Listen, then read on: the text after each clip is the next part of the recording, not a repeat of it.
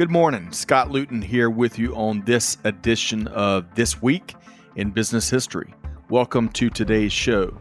On this program, which is part of the Supply Chain Now family of programming, we take a look back at the upcoming week, and then we share some of the most relevant events and milestones from years past. Of course, mostly business focused, with a little dab of global supply chain, and occasionally we might just throw in a good story outside of our primary realm.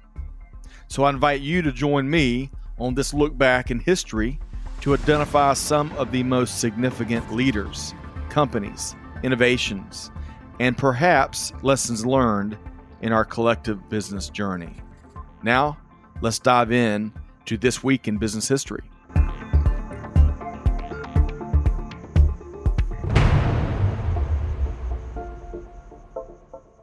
Hey, good morning. Scott Luton, Kelly Barner with you here on our first This Week in Business History Live.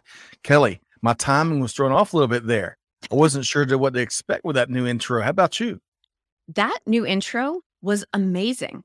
There are so many things in that I want to go back and watch. Love the appearance of the rotary phone, of course. Saw several in there. I'm sure those people were dialing P even way back then, but that was fantastic. It really was. Well, big thanks. We got to start off with thanking the production team, brilliant production team, all the great work they do, right? Absolutely. No, the team is the best in the business. We say it over and over again, and it remains as true as ever. Well, I'm a transparent and an authentic type, right? Very genuine. And I'm going to share a little moment with you here, Kelly, because it's just, wait a minute. This sounds risky. Is this a good idea? I don't know. It just dawned on me. I had the wrong run of show pulled up. I was set to ask Enrique how he was doing. And I'm like, I'm not doing a live stream with Enrique. It's the one and only Kelly Barner. So I've got that fixed now. So, all right, what are we doing here? Well, Kelly, this is going to be so cool.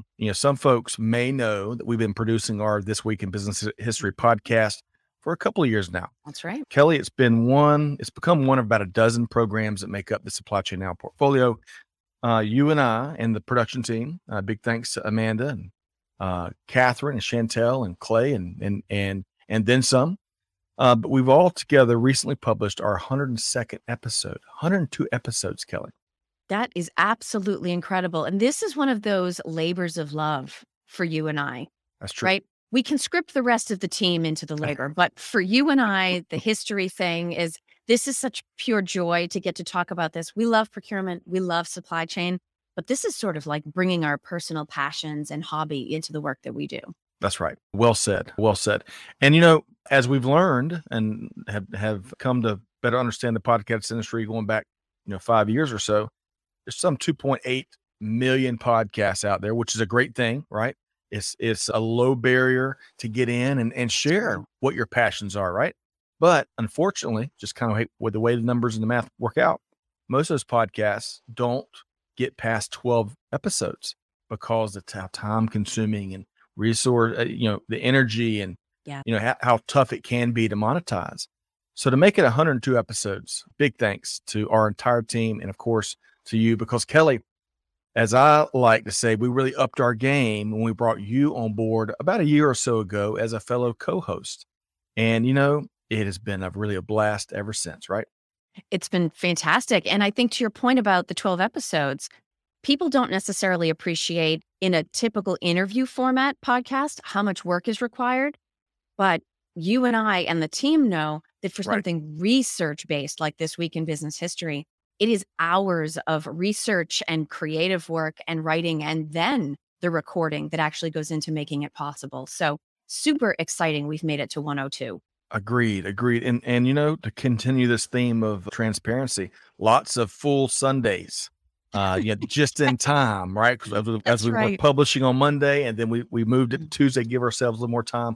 Lots of very full Sunday afternoons that went into the research and the writing and all. So anyway, speaking of our team here, Catherine is tuned in. Great to see you. Amanda is here with us, of course. Clay Phillips is here with us. Love what they're doing. Of course, Chantel is back with us. Hey, Shelly Phillips is tuned in. Hello, Shelly. Great to have you here today. Looking forward to all of y'all's comments on the stories that Kelly and I are going to work through over the next hour. So really quick. So this is a brand new aspect to our biz history programming. We got to abbreviate the title a little bit sometimes. In fact, I'm sure there's an acronym out there that's easier to roll off the tongue than TWIBH. We'll work on that. But we're going to be going live every other week, right? To offer up this new engaging participatory, I think I got that word right, format, because we want to hear from you. And then in the weeks between these live streams and the live stream replays, we're going to continue the beautiful story writing that Kelly has been bringing to the table and those types of, 10 to 20 minute soliloquy type episodes with wonderful stories. So, hey, we welcome your participation in this experiment with us here. So, Kelly, with all of that said, are we ready to dive right in? Absolutely, we are. Okay, wonderful. So we're going to be sharing Kelly and I are going to be sharing 5 interesting historical moments that really have some kind of tie-in to this week. And what I want to start with here is a familiar face and name for many folks, many Americans especially. Jimmy Dean here was born in Plainview, Texas on August 10th, 1928. Now, Kelly, he passed away on June 13th, 2010. So 12 years ago this week. So many folks may know that he was a successful singer, TV host, an actor, spokesperson, and more. Kelly, have you ever seen the Jimmy Dean TV show or hear any of his music? So I have heard some of his music. I'm more familiar with the more modern Jimmy Dean advertising, which is a huge favorite in my house. Yep. But how do you not love sausage? Right? I'm with you. I'm breakfast for dinner girl. Like, I will eat eggs and sausage and potatoes all day long. Well, that's interesting you share that, because I'm going to circle back and dive in deeper to what's going on in the Barner household when it comes to breakfast. All right. So Jimmy Dean, and like what Kelly was just saying, we grew up eating Jimmy Dean sausage and products, but I never understood the connection, the real connection. I was thinking it was more of just an endorsed spokesperson type deal. But as the story goes, Jimmy Dean would call himself the biggest morning person who ever walked the earth, unlike all 3 of my kids, Kelly, and even their mother. But you didn't hear me say that. Just kidding. Love you. So one morning, Jimmy was sitting in a diner in his hometown of Plainview, Texas, and with his brother Don, because that's what breakfasts are for, right? Eat with your family. And Jimmy bit into a big piece of grizzle in his breakfast sausage. You ever done that, Kelly? Yes, that's disgusting. There's a reason. It is. There's a reason why you don't want to know how the sausage is made, because you don't want to fight and stuff like that. So he, after that really bad experience, he turned to his brother and said, "Hey, there's got to be a better way to make higher quality sausage." So that was not just lip service over probably a really bad cup of coffee and clearly a really bad piece of sausage. He took it to action. So 1969, Jimmy Dean founded the Jimmy Dean Meat Company. Never knew this. So the company did really well, at least in part because they obviously had a natural, genuine, and likable spokesperson representing the company in commercials. Kelly, you were just talking about that, right? Absolutely. He doesn't take himself too seriously. He's got a great view on life. And of course, he's got he's lots of t-shirt isms Jimmy Dean likes to dole out, right? But the products were also well received by the market. It really took off.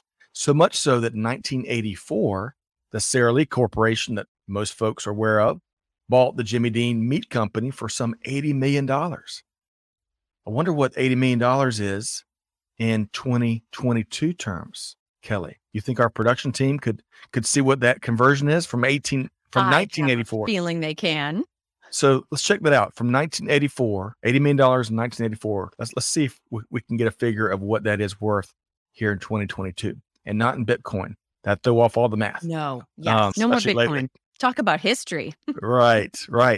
So Jimmy Dean, though, so he sold in 1984. Jimmy Dean would ultimately be phased out of management duties and spokesperson duties altogether by 2002. Now the company now goes by the brand Jimmy Dean, just like the plain brand. It's not a meat company, not a sausage company, just Jimmy Dean. And it's now part of the Tyson Foods portfolio of companies. Now, Kelly, you're really, it's like you knew exactly where I was going, because in 2018, as you were alluding to, the company reintroduced Jimmy Dean's voiceovers to the commercials. And they really, like you, I rank them up there. I love Publix's commercials, right? Yes. Especially around the holiday time. But man, I love how they're working Jimmy Dean's voiceovers and some of his views on life into these breakfast commercials. It is a work of art, I believe.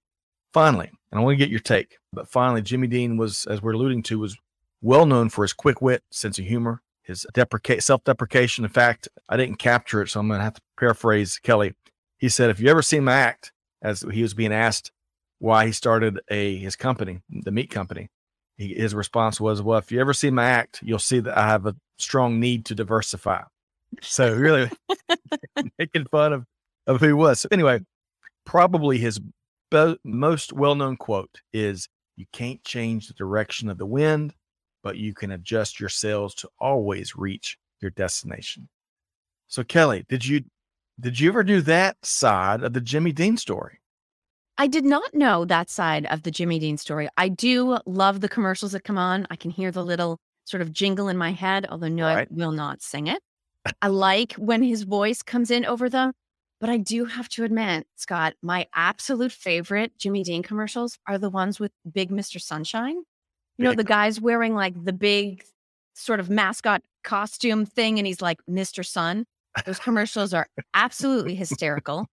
The other thing that is so critical, and I know this is breakfast sausage, but I have a fabulous meatloaf recipe. People are welcome to message me for it. Okay. The number one secret ingredient that makes the biggest difference is putting breakfast sausage in for part of the hamburg because the grind is finer. And I have a feeling that may result from Mr. Dean's experience with that bit of gristle that snuck through. Yeah. Interesting.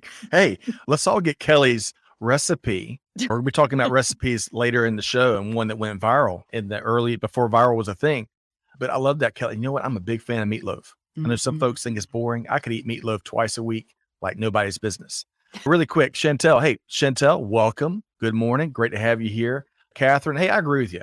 That is such a great quote because it really, to me, it speaks to, and Kelly, love your take. For me, it speaks to, look, there's so many things out of your control, right? That's life.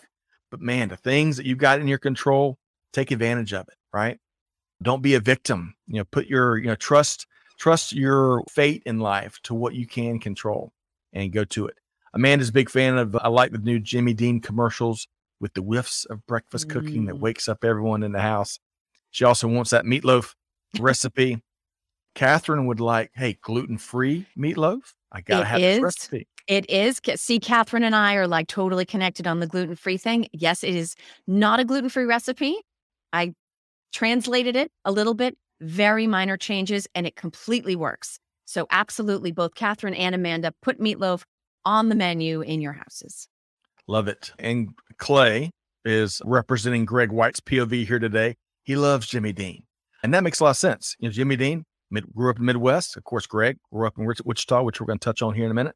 But one last thing, I am a simpleton when it comes to breakfast, Kelly.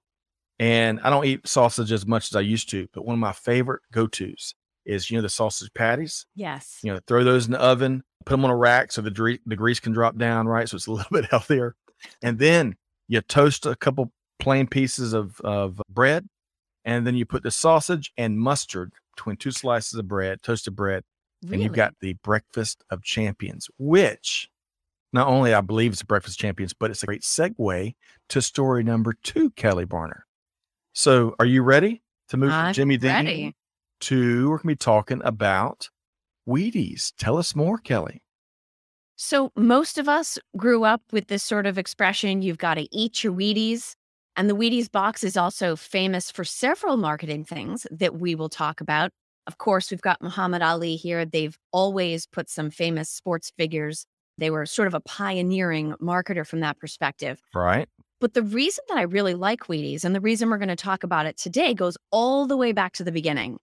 So George Cormick, on June 17th, 1870, he gets credit for creating Wheaties.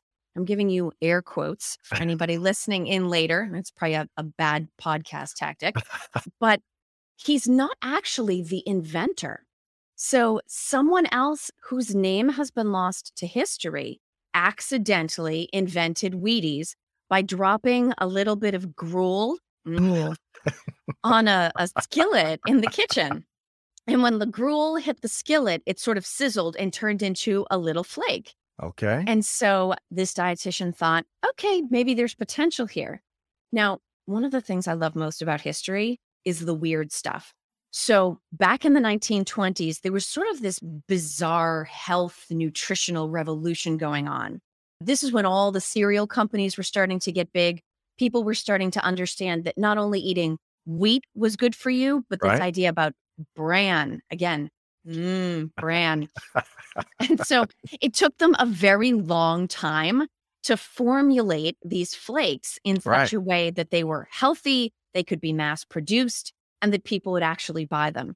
So they were initially brought to market. It was George Cormick that actually made them commercially viable, and people were not interested. So this is where we start to get into the marketing. They brought in sports figures, although the first sports figure actually didn't figure until 1958. So that was a little bit later in history. But much earlier than that, the very first song or jingle in a radio commercial was for Wheaties. Really? Yes, they pioneered that. So not only did they figure out how to make a healthy, palatable, commercially viable breakfast cereal, but they also were mavericks from a marketing standpoint. And that jingle was really part of what helped the cereal brand take off and get people to try it and start eating it. And it's still made today. Wow. Well, anytime I hear about Wheaties, I think about, Kelly, we used to go into schools a couple years ago for a couple years and talk supply chain, right? One of our favorite topics mutually to talk about. Yep. We had a supply chain 101 program. And on the front end of these sessions with third, fourth, and fifth graders, I would at least initially, I'd start off by saying, okay, everybody, y'all eat your Wheaties because we got a lot of stuff to get through. And I got all these glazed over looks. These kids, many of them had never heard of Wheaties and clearly weren't eating Wheaties. So I had to, Kelly, one of my 17 references, I had to update, right? Had to go to Pop-Tarts or something else. But Wheaties is still, as we both know, iconic.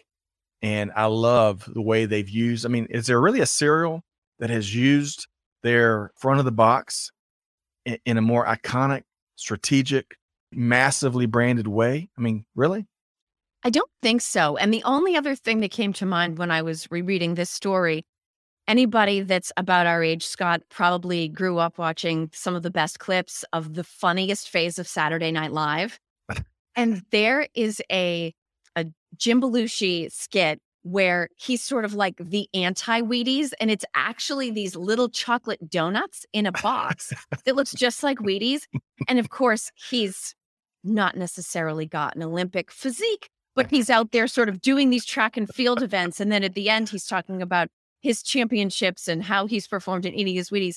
And he's smoking a cigarette while he's eating the big bowl of chocolate donuts. So not legit, but I think that's a very close second in terms of societal impact and staying power are those Saturday Night Live mock commercials. You're not real until you're mocked. Right. So that tells us how impactful the Wheaties box front is. I love it. Of course, Jim Belushi, one of the all-time greats, going way too soon. Saturday Night Live, man, that's some of our favorite moments. I was just looking at Chris Farley and some of his greatest clips, man.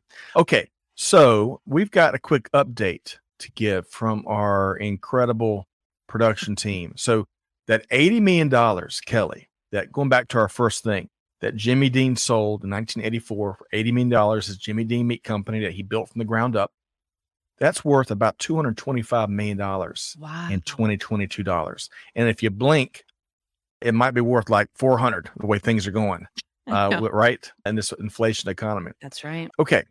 So are you ready to move right along? I am ready to move right along. All right. So we're going to go, actually, hang on a sec. I got a question for you and all the folks that are tuned in, all of them, thousands and thousands of folks around the world tuned in for This Week in Business History Live, right? So questions there is, growing up, what was your favorite cereal or breakfast item, Kelly? So we were definitely a cereal household, not a crazy nutritious cereal household. Like, I don't think we were eating Total Raisin Bran. We weren't eating Wheaties, but we also weren't real high on the sugar index, assuming that's a thing. I actually didn't have Captain Crunch until I got to college. Oh, man. So that's a good one. But I would say there were three things you could always count on there being in my house. And when my mom watches this on demand, she will validate this. Cornflakes, Rice Krispies, Right. and Original Cheerios. Okay. Those were the three staples. Blueberry Pop-Tarts until she figured out they probably weren't as healthy as the fruit idea would suggest. But those three cereals were an absolute staple of what was in my house. And there were many bowls of those eaten before running out to catch the bus. Okay. Man, that was a really healthy upbringing, Kelly. Really healthy. Plain. Almost as healthy as sausage with mustard. Still confused about why there's no egg in your breakfast of champions. Did I miss it? Was the egg No. under the sausage and I'm by the mustard? I'm very particular about my eggs. What can I say? Amanda kind of points it out. Most of the time, I got to eat scrambled eggs. Okay. Or I eat a fried egg, but by itself. I don't like it on sandwiches. It's just strange like that. But plain Cheerios, man, I grew up on Honey Nut Cheerios because it was healthy. But what I really loved is Fruity Pebbles, right? I could eat like massive bowl of Fruity Pebbles right now. My kids don't get it, but man, I love that. Captain Crunch. Don't. They don't get it. They don't like it. I don't know. Captain Crunch Berry. You said you didn't get Captain Crunch till you got in college. You gotta protect the roof of your mouth when you eat that stuff. Yes. But Captain Crunch Berry is delicious. Lego waffles, man. Lego waffles with a little bit of butter and syrup. And toaster strudels, which I don't like anymore. But as a kid, I would eat toaster strudels. Have you ever had a toaster strudel? I have not had a toaster strudel, but I feel like I need to ask what flavor. So let's see here. What flavor did I? Cherry and blueberry were my go-tos. And I like cherry a lot better than blueberry. But I don't really like the flakiness of the toaster strudel as an adult. But as a kid, okay, man, almost every day. Well, as a kid, you're not the one cleaning up the table. So what difference does it make how flaky and messy it is? True. Well said. Good point. Let's see here. Catherine says, I wasn't big on cereal, but I did eat a lot of grits as a kid. Cheese grits. I'm asking you a question, Catherine. For me, man, there's very little in life that are simple and delicious as a great bowl of cheese grits. Kelly, you ever had cheese grits? I actually have had cheese grits, and I can say I have had respectable cheese grits because I have eaten them in South Carolina. So I think this isn't like pretend northern, my cousin Vinny, fake artificial instant grits. This is like full South Carolina buttered cheese. They are excellent. I love that movie. My Cousin Vinny is one of my favorite, me and Amanda both, one of our favorite movies of all time. Pesci. What's Pesci's first name? Joe. Joe Pesci. Thank you. Amanda's yelling at me around the corner. Joe Pesci is like the perfect character in that movie. And then really the rest of the movie, there's so many wonderful character actors in that movie, Kelly, right? That's right. Marissa Tomei is amazing in that. And no self-respecting Southerner eats instant grits. Speaking of Marissa Tomei, that scene in that movie where she is the automotive expert and she has to prove it. That is it's one of the great scenes. I mean, there's so many in that movie that really still gets us after the 3,000th time of watching it. But of course, what is a grit? Yeah, that's what they ask the daughter. Okay, let's see here. Amanda says she liked plain cereals too. Checks. Crispix. Oh, I hated Crispix. Plain Cheerios. She ate a lot of bagels and grits too. Give me carbs. She says, I still love toaster strudels. She says, our kids do too. Hey, I didn't even know. How about that? Catherine says, crumble a little bacon in those cheese grits, even better. And Chantel is a big fan of toaster strudels as well. Looks like the autocorrect is getting all of us. The toaster strudels, and wish they gave you more icing. Chantel. My 10-year-old self would be, I'd be like, same, preach it louder for the folks in the back. I always ran out of icing, Kelly, in that very unhealthy breakfast. Okay. So Kelly, let's move right along because we've got to get into, so the theme for the first two items here on This Week in Business History Live was obviously breakfast, right? I think we collectively took a walk through the 1980s. All of us did. But the second half, the next three items are really going to be, the main theme there is staples of your childhood sleepover. We're going to be talking pizza, video games, and cookies. in ways that they all relate to business history this week. So we're going to talk next about one of my favorite things in the whole entire world, pizza. Now, this here is the birthplace of Pizza Hut. And I'm going to circle back on that sign here in a second. But Kelly, on June 15th, 1958, Pizza Hut is founded in Wichita, Kansas, home of Greg White and many others. Two brothers, Dan and Frank Carney, borrowed $600 from their mom to open a beer and pizza joint. And in fact, as some of the stories go, it was a landlord that needed something to go into an unrented place. And that's what prompted them to go ahead and take a flyer on it. They had very limited room for letters on the sign. Look at that sign. I'm assuming that maybe Pepsi was one of their first business deals. So that had to go on there. And then what do you fit in the rest of that space that can be seen from, the sidewalk and the street? Pizza had to be in it. So could you imagine how they had to brainstorm? Because what else, Finger Hut, I think, is the only company I can think of that has Hut in the name. Can you think of another one? I can't. And it's not like we use the word hut a lot. Right. Very few of us, even in today's real estate market, are, shopping around for a nice hut to move into. Right. You're so true. But they had to find something that worked and it fit on the sign. And there it was, a very succinct name, Pizza Hut. Well, it took off right away. In fact, in 6 months, they had a second location. By 12 months, they had 6 restaurants. And less than 2 years from the time they started the business, they began franchising. Less than 20 years after starting Pizza Hut, Kelly, Dan and Frank Carney sold the business to PepsiCo. I didn't find a dollar figure there, but I bet it was for a healthy sum. And the two brothers, Dan got out of the pizza industry altogether. He went on to lead a very successful venture capitalist career, and he also did a ton of philanthropy. Frank, though, would be a big investor in 1997 in Papa John's. Oh, interesting. Yes. And he would eventually be one of the biggest franchisees of 130 locations. Do you know, Kelly, one of the things that, and I'll drop this image again, that is the first original Pizza Hut in Wichita, Kansas. Do you know one of the things that after the Carneys sold the business that happened that really got Frank's goat a little bit?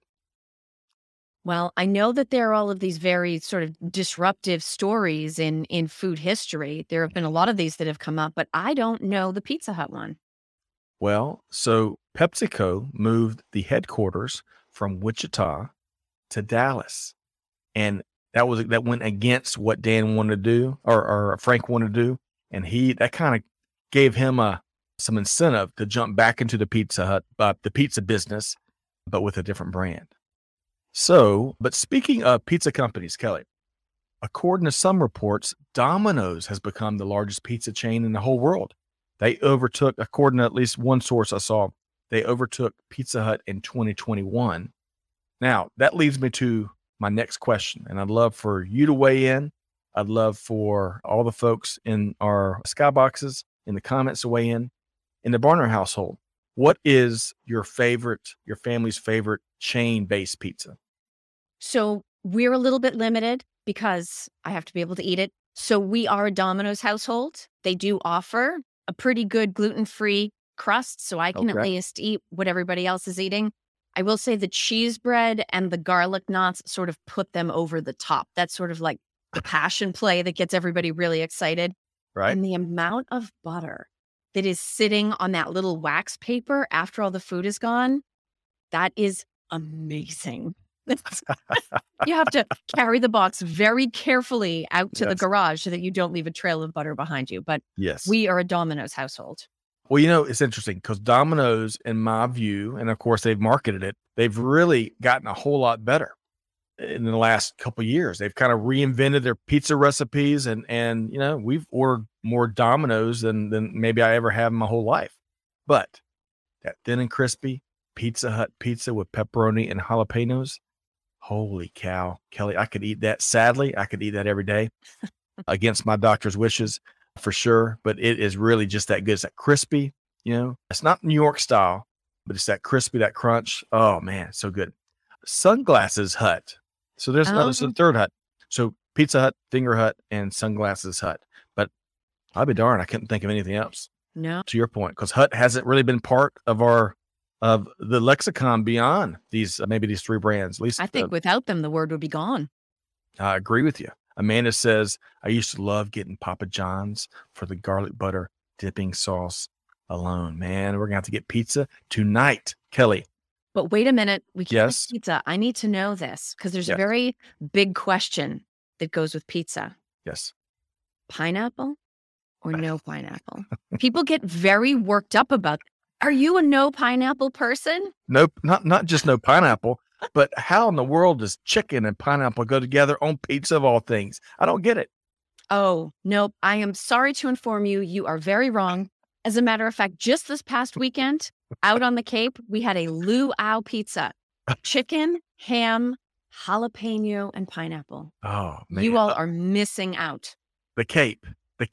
That sounds Cape Cod, so yes. Kennedy-esque, living a life of luxury. I love that, Kelly. We got to have pictures. Did you have really cool shades and have things kind of wrapped around that tied right there, you know? Like a 2-year-old, like a sunbonnet? I'm thinking of those glamour shots, from the 60s as folks had the really fashionable shades and they'd kind of wrap their hair up in the... Oh, no, the Cape is very chill. The Cape is where people go not to dress fancy. Okay. So you learn something new every day. By the way, Amanda says, team no pineapple, Kelly. And she says, so sad. Got to kick Kelly off the live stream for her pizza choices. That's so funny. I was with some friends last weekend and we were talking about Showtime at the Apollo, long running. I think it's still on. I used to watch it a lot when I was younger. And there is, speaking of Kelly's getting a hook, they're notorious for when a comedian or a singer or one of the acts was going downhill, they would get either hooked or really swept off the stage. And it was really, man, probably really embarrassing for a lot of those folks, but really funny for the folks tuned in. All right. One final question, Kelly, about pizza. Then we're going to move on. What's your favorite mom and pop pizza shop? So my favorite mom and pop right here in Shrewsbury, Mass is Dean Park Pizza. Not only do they have an excellent gluten-free crust, but they have these super cool pizzas. I don't know if this is going to pass your squeamish pizza taste, but they have a very cool pizza that actually has a salad on top of it. So it's a cheese pizza and they basically build a Greek salad on top of the pizza. It's amazing. All right. I'm going to check it out. Does the lettuce wilt though? Doesn't work so well for leftovers, but first run, no way. Cold and crispy, the hot on the cold. There was really no better way to eat pizza than with a salad on top. Plus, that makes it like diet food. That's right. Sign me up. Put leaves on it. Sign me up. Sounds delicious. I'm going to share my favorite. I think I've got an image here I found. So this is in downtown Monroe. And I'm going to make sure I get one of our favorite pizza places right here. The name, Little Italy Peppino's Pizzeria in Monroe, Georgia. Now, what we get here is handmade. You can see them, bring dough out that have been made and then they stretch it out and they stick it in the oven and it is so good. We typically just get the pepperoni because we're boring when it comes to pizza, as I'm finding out from my dear friend, Kelly Barner, but it is so good. Really so good. All right. So Kelly, with the theme of the second half of our show here today, the first edition of This Week in Business History Live, the theme is the staples, the must-haves of your childhood sleepover. The first one was pizza. Number 2, let's nerd out on some video games. Kelly, tell us more. Absolutely. So, still June 17th, just like Wheaties, Atari Asteroids and Lunar Lander became the very 2 first video games to be copyright protected.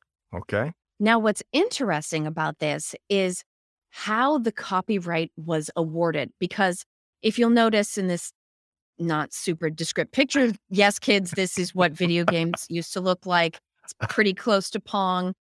You've just got little nondescript shapes that function as different roles. And so you have things like, what was the other game? Meteors. Yes. Meteors was the other game that looked similar to this that came out. And Atari attempted to enforce their copyright to keep Meteors from being sold. And what the courts basically ruled is that it was almost like an artistic protection that was underlying that copyright. So in other words, as long as you didn't literally copy the entire thing and try to make it the same, you could borrow little artistic elements from it and have a Interesting. similar something in your game, and it could go ahead and be sold, and that didn't infringe upon the copyright.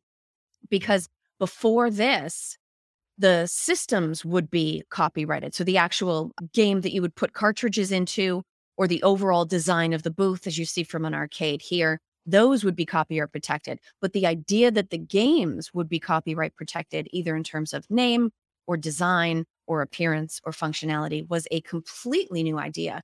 And it didn't even really start until the 80s. So not all that long ago, when you think about the money that companies are investing into developing these games. Right. Man, I love that. And of course, who couldn't? What would the 80s be or a sleepover be without video games or without Atari? Right? Fascinating story. Absolutely. And there's also this documentary, Kelly, because there was a time, and I can't remember which year it was in the 80s. I think it was 84, could have been 86. But anyway, the video game market, it bottomed out. And I remember I was in KB Toys. I think it was 86 because I was old enough to have a little bit of allowance money. And of course, no one mistook me for an economist then, and no one mistakes me for an economist now. So I walk into KB, thinking about, okay, what can I get with $25 or whatever I had? And I passed by this bin of Intellivision and Atari games, and they were $2 a piece. Wow. And I can't remember what they would go to, but this market had bottomed out. I went home that day with like 10, 11 games. I was like, man, I'm living a life of luxury. I got all these video games to choose from. It was an iconic Scott Luton as a kid weekend, right? But of course, when the games look like this, and I wish I could see our team's response when we laid out this graphic, this isn't going to keep anyone busy for, a month or anything. You typically get a few hours of enjoyment, and unless you were a diehard trying to beat a high score, you're ready for the next one pretty quick, right?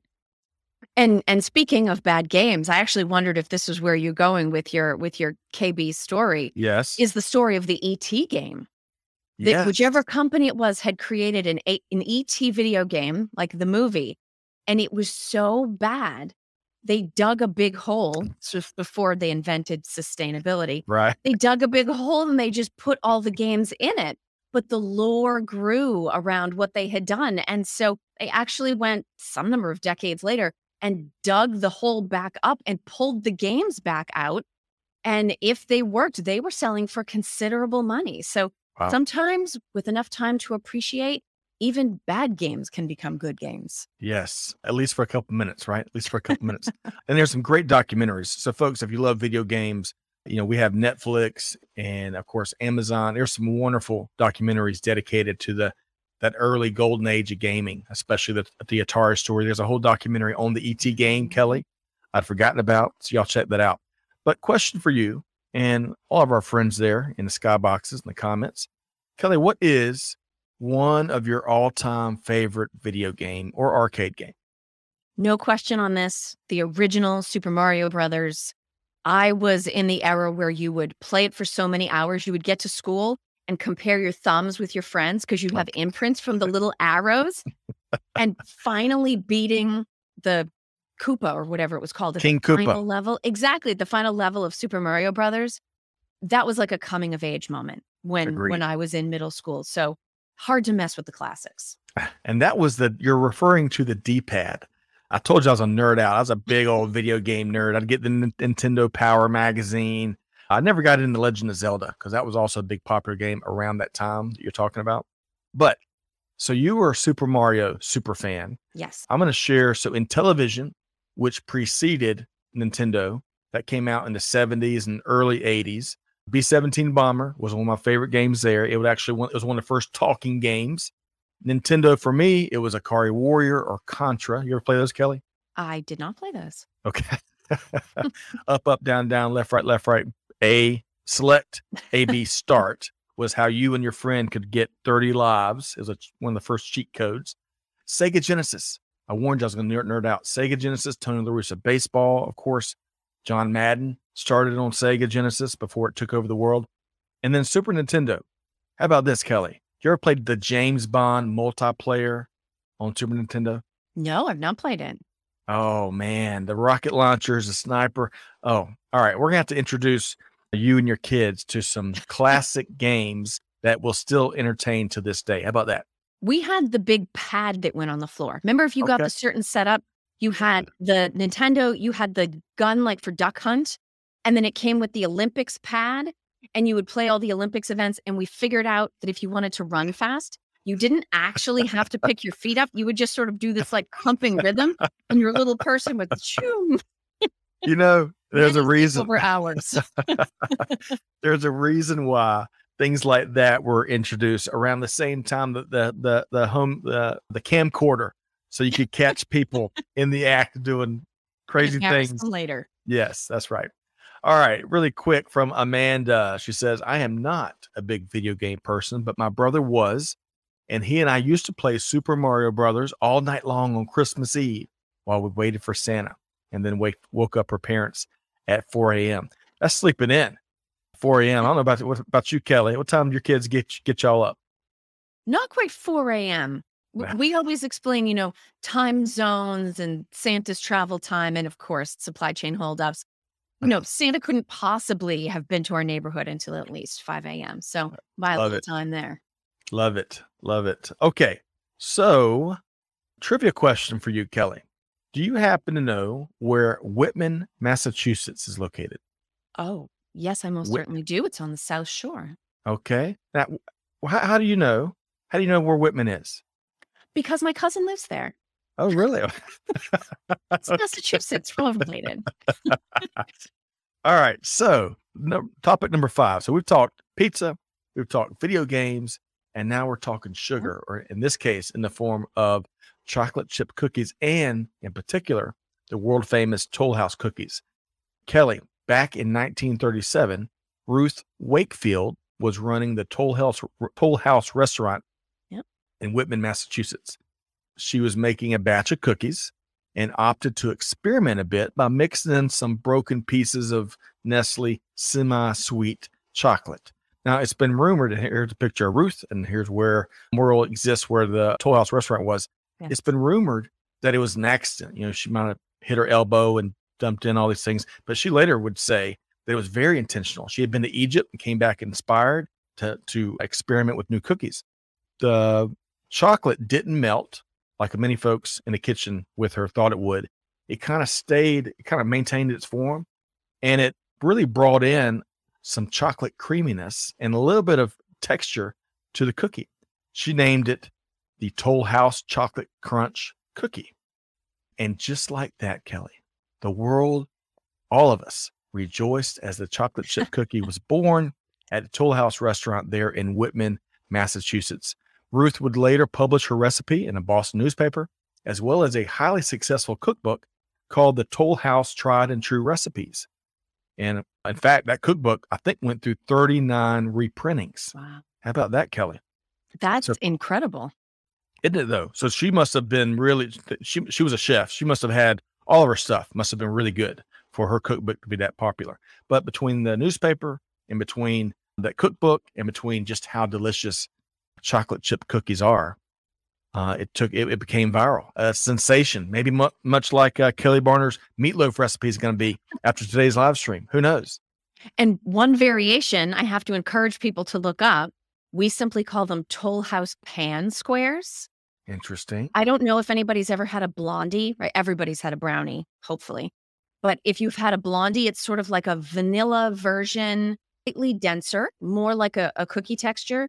But Toll House pan squares is sort of a variation on her original cookie with the semi-sweet chocolate chips. I believe walnuts are in the original recipe. What you do, you make them on a sheet and you cut them sort of like you would cut brownies, but they're not sort of gooey. I'm an edgy brownie person. I know some people are middle of the tray, fudgy brownie people. I like the corners. But Toll House pan squares sort of cook and cut like brownies. But once you're eating them, they have a little bit of crunch to them. I'm with you. Really good.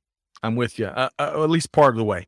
I love those corner brownies. I'm with you. I love that crunchy, chewy aspect of the brownie that you're speaking to. But I'm not a big fan of blondies. And I really don't like, as much as I love almonds and pecans and hickory nuts, which is kind of a weird one, I don't like any of those in my cookies. I don't know. That's just how it goes. Amanda says, now we're having pizza for dinner and chocolate chip cookies for dessert. Oh gosh, that's a dangerous, dangerous combination. And Amanda, if you have not, Scott, stick your fingers in your ears for a second. If you haven't gotten Scott's Father's Day present yet, I have an edgy brownie pan. It's got like a zigzag thing. Every single brownie in the batch becomes an edge brownie. It's a miracle of modern invention. Sounds delicious. Sold. Speaking of Father's Day gifts, we have such a cool gift in mind for Amanda's dad, and I can't let the cat out of the bag. Well, I'll definitely share probably on the Buzz on Monday. All right. So let's talk about, Kelly. First off, one final note here. Unfortunately, where this marker is in Whitman, the building had burned down. I think back in the 80s or 90s, I believe. Yep. So they can't, celebrate the building, but they put up a great marker here, which is really cool to the work of one Ruth Wakefield. All right. So speaking of this week in business history and kind of it's going to be like Coca-Cola in the 80s.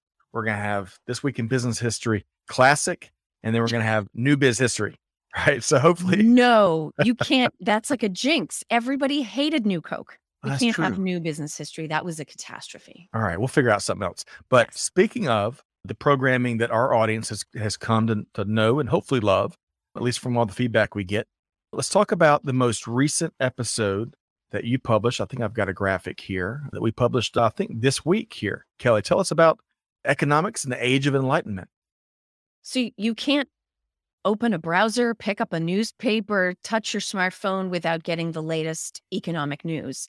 But it's not a new practice. And so it was sort of interesting timing that as I was researching business history milestones, I came across Adam Smith's, not birth date, because back in the early 18th century, they didn't track birth dates, but what they did track was baptism dates. So on June 16th, 1723, Adam Smith was baptized. He was Scottish. His dad had passed away a couple of months before he was born. And his mom raised him to be this super academic-minded guy. And he was fortunate enough to be born right into the height of the Enlightenment. So there were a whole range of phases kind of working their way through history at this time. We went from the Renaissance to the Scientific Revolution to the Enlightenment to the Industrial Revolution.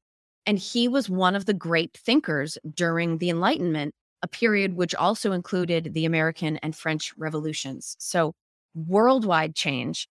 And two of the things that I covered in this week's episode that I think people need to know about, this is the important thing about business history, is that what's old is new again. Adam Smith wrote about the invisible hand. And this was this idea that if we just sort of leave the economy alone, please, everything will work itself out over time. Too much intervention actually makes things worse. That's the idea that he's most famous for from his book, The Wealth of Nations. But what people might not know about economics back then was that it wasn't necessarily considered a pure science. It was considered part of philosophy. And so in his book, he doesn't just talk about markets and currency and trading and government involvement. He also talks about his own approach to philosophy and what motivates people. So what was revolutionary about the approach that he took in the book was that he said, listen, leave people alone and allow them to be selfish. And if we allow everyone to be selfish, consumers will spend their money with the most efficient, value-oriented providers. Providers will diversify the products and services they provide to make those consumers happy. And everybody will end up getting the value that they need for the money that they're willing to spend. And bringing in that human element to it was revolutionary at the time. And so it changed the way people looked at human behavior in terms of spending activity back then. Doesn't necessarily play out that invisible hand. They've never managed to actually model it in such a way that you could do policy based upon it. But it absolutely is a force that we're aware of today. And I know it's one of our favorite stories. You want to talk about the invisible hand.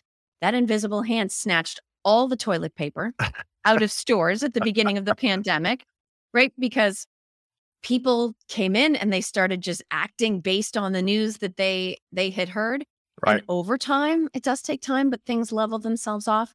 So it's one of those theories that we do need to know about, even if we can't necessarily expect the rules of it to apply 100% in terms of managing the economy.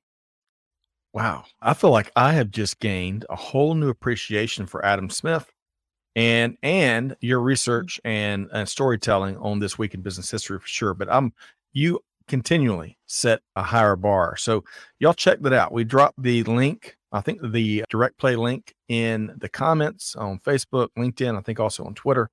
And let's learn more about Adam Smith and this invisible hand that's been taking all the toilet paper, the containers, the computer chips, you name it, right? It's the hand. And I happen to have it on good authority. Adam Smith liked pineapple on his pizza. So just bringing us full circle, right? Enlightenment thinkers always put pineapple on their pizza. That would not surprise me because I was a kind of smart, I can't even say the word, economically minded. Did I say it right? Absolutely. Smart, economically minded people have never agreed with me, Kelly. So it doesn't surprise me at all. All right. So y'all check out that episode. Kelly, great work. Looking forward. Do you know yet? So that episode dropped this week. Yes. Let's see, today's Wednesday the 15th. So it dropped yesterday the 14th. We're going to be publishing the replay of this live stream on the 21st of June. Kelly, any idea, anything you can share about what you're thinking for your next episode that will be on the 28th of June? I don't actually know yet. So everybody's going to have to subscribe to This Week in Business History to find out what I covered. Wonderful. Okay. Well, hey, before we leave, it is, speaking of business history and history in general, I wanted to bring up, so June 19th, this coming Sunday, is Juneteenth. And I just went to Galveston, Texas with my dear friend, Kevin L. Jackson, who leads Digital Transformers here. Kelly, he's one of the K's around here. He's doing such great work. So Kevin is leading a group that has purchased the U.S. Custom House there in Galveston, the historic, iconic Custom House. It's literally, really, can you say this? It was literally the birthplace of Juneteenth. And for folks may be geographically challenged like I am sometimes, Galveston's right there on the coast. In fact, Galveston's an island, if we were to zoom in a little bit closer, just off the coast and not far from the thriving city of Houston. So there's me and Kevin in the middle. And that to the left is Mr. Doug Matthews. Now, Kelly, Mr. Matthews is very humble. In fact, he's not going to approve of me sharing some of his life's work here in this conversation, but I'm going to anyway because we need more Doug Matthews in this journey. So Doug there, for 43 years, he has been advocating, sharing, leading the Juneteenth movement, which of course celebrates, for folks that may not know, it celebrates the end of slavery for all across the U.S. General Order Number 3, which was an official order that came out of the White House in 1865, was a formal proclamation of that. But Galveston was one of the last places in the whole country that General Order 3 was made aware of. And so that's what makes the U.S. Custom House there and Galveston in general so important when it comes to recognizing their place in history. But so back to Mr. Matthews here, 43 years. He has been dedicated to growing this national holiday, which was just made a national holiday a couple of years ago. But as if that's not a lot of work, he also served he was the first Black city manager in all of Texas, as he served as city manager for Galveston. And he spent 6 years becoming in the Catholic Church, I want to say deacon. It's not a deacon, but anyway, he gives a homily once a month. And you've got to work for 6 years to attain that voluntary position. So then you can do more work. So it's amazing. Someone shared this one time on a podcast with me that those that give usually don't just give once; they keep giving and giving because it's in their DNA. And I got to tell you, having the opportunity to not only in a very firsthand way be on site and kind of take in this historical site that is U.S. Custom House and catch up with Kevin and to meet ongoing, timeless volunteer servants, public servants, volunteer leaders like Mr. Doug Matthews. It was a wonderful trip, Kelly. So this coming Sunday, as a mini get together to celebrate Juneteenth, I'll be thinking of that trip and those conversations and the new museum that's coming to the U.S. Custom House there in Galveston. So look forward to maybe making a trip there with you and the rest of our hosts and team members one day, huh?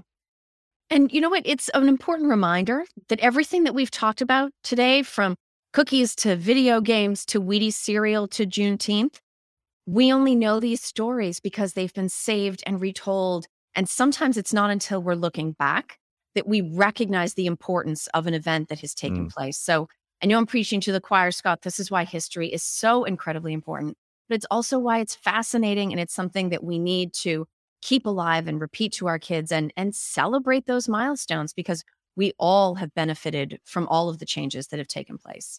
Well said. Well said. So that's a good place to kind of bring the conversation here to a close today. Kelly, I love that you and the rest of our team and all of our hosts, we're big believers in experimentation, right? How can we engage and lean into our global listening audience better? Well, this is an example of that. And I'm looking forward to knocking out more live streams. And folks, we had a top 5 list today. The next one might be a top 3. It might be a top 10. Who knows?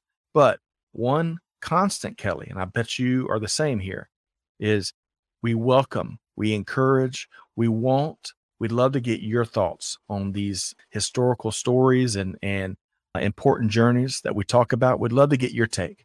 And when we get something wrong, or if we get it really right, hey, shoot us a note.